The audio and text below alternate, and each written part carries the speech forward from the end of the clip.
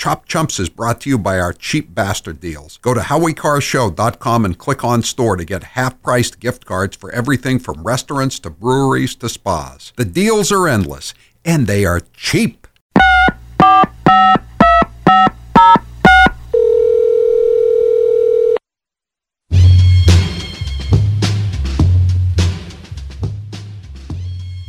I'm Shanna Bellows, and I banned Trump from the election for like reasons and feels and stuff.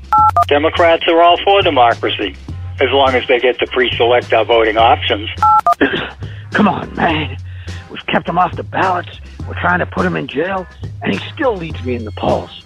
That's why I'm instructing Attorney General to charge him with double secret probation.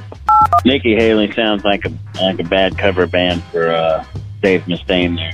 What do you mean I don't believe in slavery? What do you want me to say? If there's a new way, I'll be the first in line, as long as it's not Trump this time. Channeling their inner Seinfeld, newly arriving illegal immigrants in New York City have reportedly told Eric Adams, quote, "I choose not to work." Who could have imagined that the Maine legislature could have picked a Valley girl as Secretary of State? Who is afraid of the big bad wolf?